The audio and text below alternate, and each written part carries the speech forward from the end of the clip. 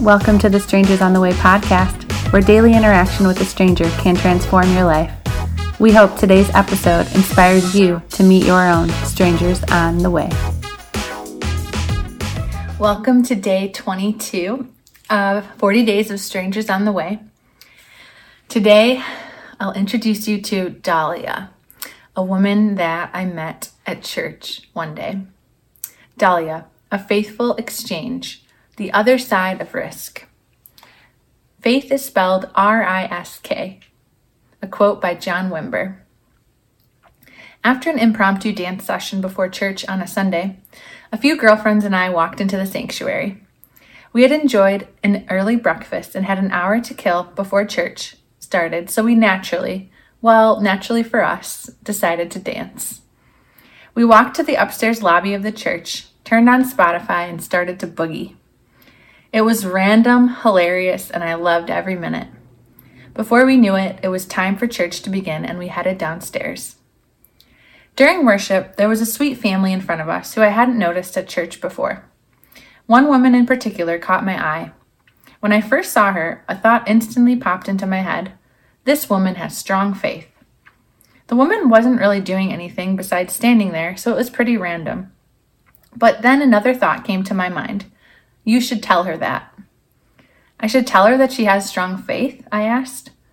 I've come to learn that positive thoughts, followed by positive actions, are usually invitations from God to encourage someone, so I kept it in the back of my mind as the sermon began. The message was awesome, and after it ended, I was chatting with my friends, and before I knew it, I missed my chance. The woman and her family had left. I was about to leave as well, but I realized I accidentally left my coat upstairs during the dance session. I said goodbye to my friends, walked up the stairs, and grabbed my jacket. When I came down the stairs, I felt a nudge to go out the front entrance. I usually exit the back. And all of a sudden, there she was. The woman from the row ahead of us was walking right in front of me. My heart started racing. Should I tell her?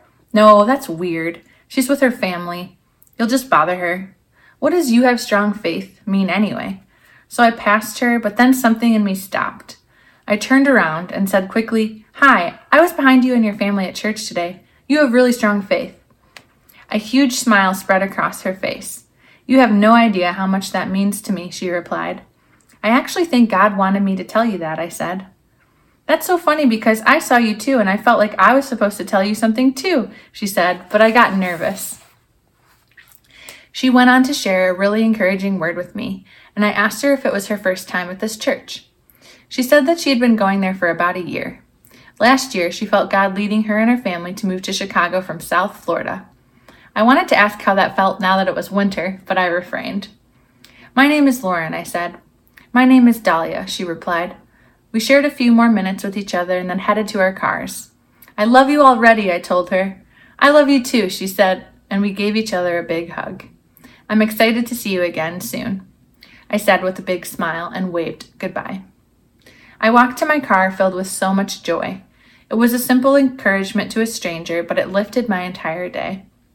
And to see how God orchestrated it so Dahlia and I could connect, even when I thought I missed my chance, was so kind. If I didn't say anything, the world wouldn't have ended, but I would have missed a new connection and possibly a new friend. Sure, it could have been a semi-awkward experience with a stranger, but it turned out to be the opposite. As I've stepped into new situations lately, I found myself asking God, what if it's terrible? One day, I felt like God responded in my heart. I said, "God, what if it's terrible?" And he replied, "What if it's wonderful?" Today, God may invite you into a new situation, and your initial response may be fear. You may expect it to be terrible. You may not have time for it. But on the other side of your yes, your risk, your step of faith, may be something wonderful. You may see a stranger or be with a friend, and a random encouraging thought may come to your mind. I dare you to say it. Take a risk, even if it feels awkward and your heart is racing. Take a deep breath, put a big smile on your face, and go for it. Take the leap, make the move, do the thing. I bet something wonderful will be waiting for you on the other side. Now let's wonder. Think of a memory where you took a risk and learned something new. Write about it in your journal, or just think about it in your mind. Think of a memory where you took a risk and learned something new.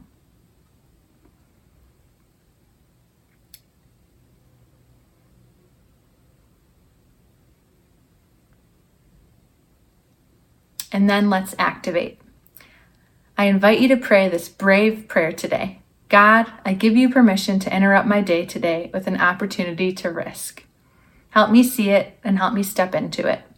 Bless someone through my life today. And then let's yield. Today, if you catch yourself asking, what if it's terrible? Rearrange that sentence and ask yourself, what if it's wonderful? Then take a step and go for it.